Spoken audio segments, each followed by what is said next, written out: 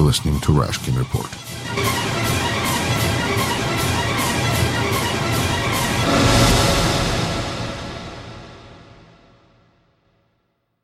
Лев, большое спасибо за ваше время. Начнем сначала, если можно. У вас... Как вам удалось вырасти в Советском Союзе и остаться, честно говоря, приличным, честным человеком, который старается улучшить жизнь для окружающих? В Советском Союзе выросли миллионы. В Советском Союзе выросли миллионы приличных людей, которые сохранили чувство личного достоинства, свободы и уважения к людям. Я не считаю чем-то из ряда вон выходящим тот факт, что в Советском Союзе выросли люди, которых можно уважать. Я не вижу в этом никакого уникального... Я не вижу в этом никакого уникального случая. Хорошо, но в таком случае большинство из этих людей, мне кажется, так же, как и на Западе, смотрят на политику как что-то, что приличные люди этим не занимаются. А вы, тем не менее, активно этим занимаетесь и достаточно бесстрашно. Вам не кажется, что это уникально? Я на самом деле не считаю, что большинство порядочных людей считает политику делом, которым не нужно заниматься. Я думаю, что это не так. Вопрос в степени вовлеченности людей в политику. Есть люди, занимающиеся политикой как политики. Есть люди, занимающиеся политикой как граждане. Понятно, что первых меньше, вторых больше. Но среди тех людей, кто исповедует ценности свободы и ответственности, очень много людей понимает, что участие в политике, как минимум на уровне рядового гражданина, избирателя, а как максимум в качестве человека, вовлеченного в политику, это нормально и естественно для свободного человека, потому что это создание комфортной среды собственной жизни. Это ведь работа не на космос, не на общество вообще. Это человек создает для себя те условия обитания, в которых он хотел бы жить, и хотел бы, чтобы в этих условиях жили окружающие его люди. Так что можно сказать, что борьба за демократию – это борьба за себя. Как раз вот на эту тему у меня такой появился вопрос. Вам кажется, что вы или люди, которые занимаются в России подобной работой, это делается на улучшение страны, или это делается для того, чтобы можно было как бы заснуть ночью, потому что чувствуешь, что сделал все, что смог? На самом деле одно абсолютно не противоречит другому. Оптимальный вариант благоустроенного политического общества вокруг – это демократическая страна. Это общая задача. Она может не получиться быстро, как все уже понимают. Она может потребовать очень больших сил, скажем так, очень-очень больших сил. Но это задача-ориентир. А что получается сделать, это зависит от человека, от обстоятельств, от хода истории. Иногда бывают такие исторические периоды, они бывают краткосрочными, быстротечными, когда открывается так называемое окно возможностей, и только от человека зависит, сможет ли он это окно увидеть и им воспользоваться. Но так или иначе, уровень благоустроенности пространства вокруг нас и степень, лучше сказать, благоустроенности этого политического пространства, в том числе зависит от того, насколько мы понимаем ситуацию и можем принимать в этой ситуации верные решения. И в данной ситуации вы чувствуете, что вы продолжаете двигаться, так сказать, в правильном направлении и выполнять те действия, которые ситуация требует, на которые вы способны? Да, безусловно. Я это очень хорошо понимаю. За вашу деятельность вам, к счастью, так сказать, к счастью, вы выжили. Это, вы были физические схватки, и вы пострадали физически после того, как вы говорили о псковских десантниках на Украине. И как этот эпизод, когда вас избили, и вы выжили, как это повлияло на ваши ощущения то, чем вы хотите заниматься, в том смысле политика или улучшение ситуации в России? Это никак не повлияло на предмет моей деятельности. Поскольку я достаточно понимал ситуацию общего риска, которая относится ко всем кто пытается заниматься в России демократической работой. В период российско-украинской войны это коснулось всех журналистов, которые приехали в Псков освещать эти события из Пскова. И люди пострадали, они были в очень рискованных ситуациях. Мы все помогали друг другу. Вот не произошло ничего такого, что могло бы изменить само намерение заниматься тем, чем мы занимаемся. Просто есть некое новое понимание, которое совершенно естественным путем появилось, что за ту работу, которую мы ведем, могут быть ответные действия, они могут быть агрессивными, насильственными. Умом это понимает человек всегда, который занимается политикой. На собственном опыте в этом убеждаются не все. Вот мне довелось это испытать на собственном опыте, но я могу совершенно точно сказать, что у нас не было, скажем так, ни в нашей семье, ни внутри моих собственных раздумий не было постановки вопроса о прекращении работы. Эта мысль не возникала. Господин Белковский как-то выразил такое интересное заявление, что он завидует Борису Немцову, потому как Борис Немцов вышел из этой жизни таким ярким образом. Какие ваши мысли по этому поводу? Знаете, я бы не взялся цитировать Белковского. Вот, мне кажется, это не совсем искренняя цитата. Я сомневаюсь, что он завидует, просто сомневаюсь. Думаю, что это не так.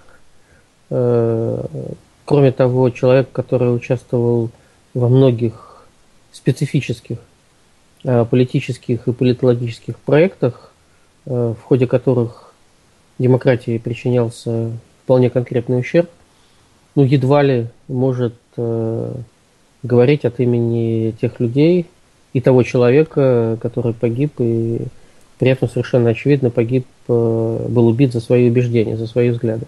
То есть отталкиваться от оценки позиции бывшего кремлевского политолога я бы не стал, вне зависимости от того, где он сейчас работает и что он сейчас говорит.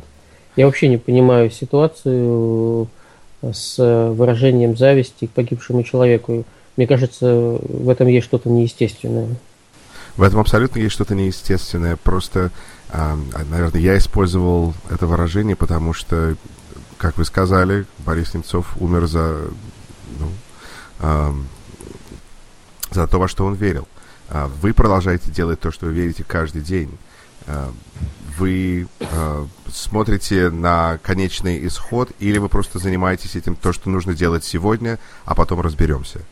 Во-первых, все, что делается сознательно. Нет каких-то вещей, которые были бы случайными. Во-вторых, конечный исход – это линия горизонта, которая постоянно отодвигается, открывая новые перспективы. Человек оценивает свои силы, возможности и движется в правильном направлении. Сколько он пройдет и какие будут достижения на этом пути – это вопрос открытый. Невозможно поставить задачу из точки А прийти в точку Б, и придя в точку Б, сказать, что работа сделана, завершена и миссия выполнена. Как правило, движение продолжается постоянно. Важно, чтобы человек был уверен в том, что он делает то, что хочет, что все это делается добровольно, исходя из внутренних мотивов, не под принуждением людей, обстоятельств, каких-то еще вещей. И это позволяет находиться во внутреннем равновесии и в гармонии с самим собой. Я не вижу здесь зависимости от того, достижима или недостижима цель сегодня, завтра или послезавтра. Она может быть глобальной, она недостижима в рамках одной человеческой жизни. Это же не означает, что по этой дороге не нужно идти. То есть, как бы, вы часть пьесы, и эта пьеса будет продолжаться.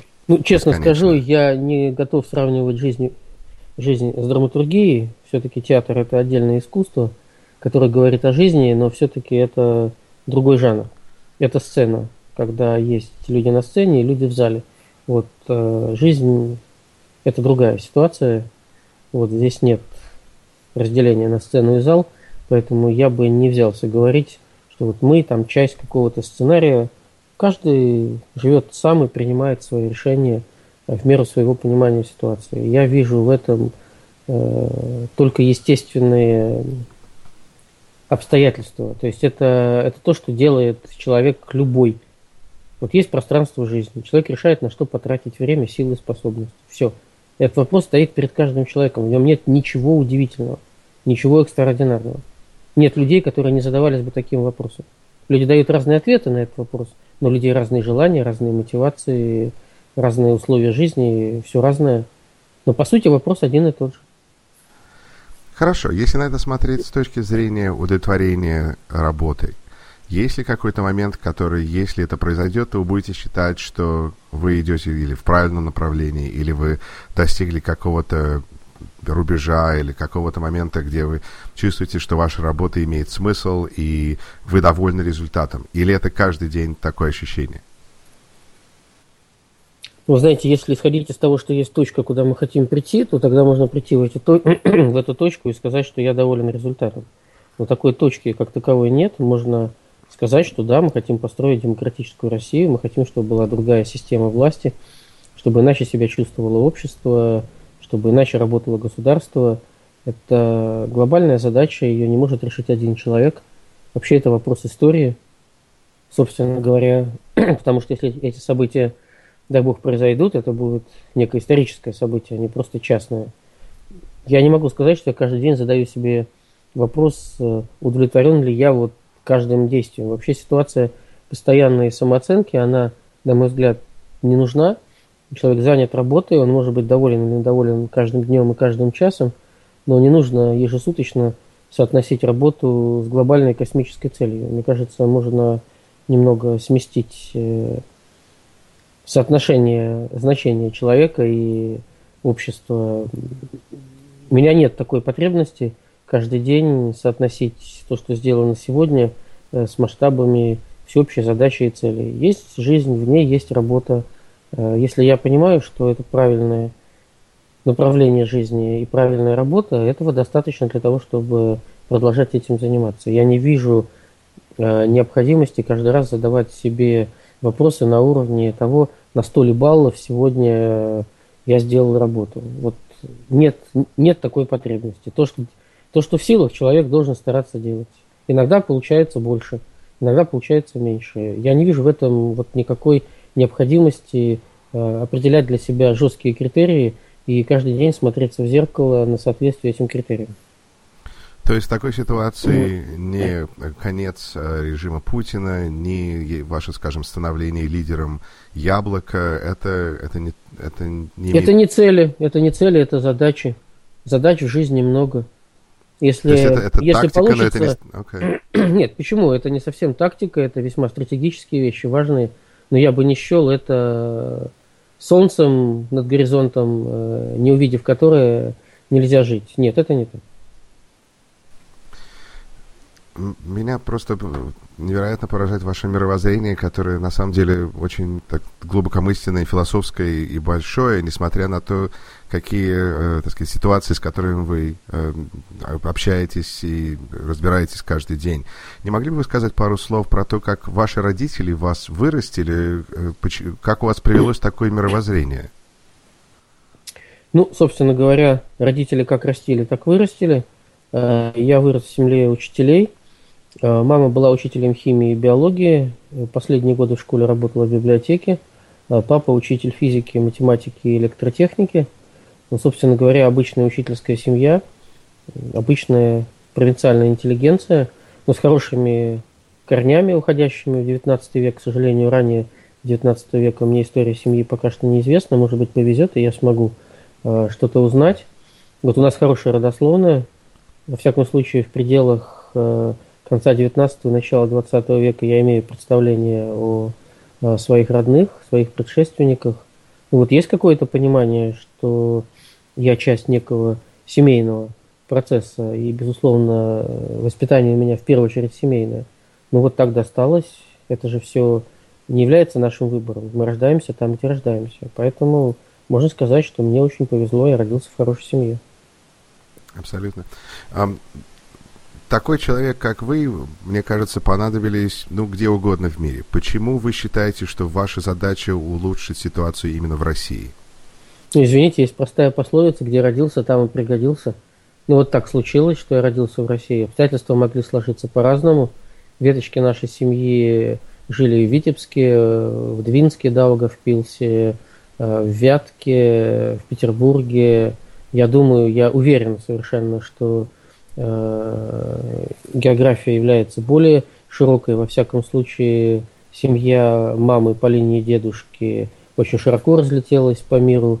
Люди жили в Одессе. Знаю совершенно, что уезжали в США. Кто-то сейчас живет в Канаде из потомков. Вообще жизнь большая, семьи были большие. Люди в силу разных обстоятельств выбирали местом своего жительства разные государства. Но вот так получилось, что и мои родители родились в Пскове, и я родился в Пскове. Вот так история рассудила. Я не вижу никакого противоречия в том, что я живу и работаю в Пскове. Для меня это все очень естественно. You're listening to Rashkin Report.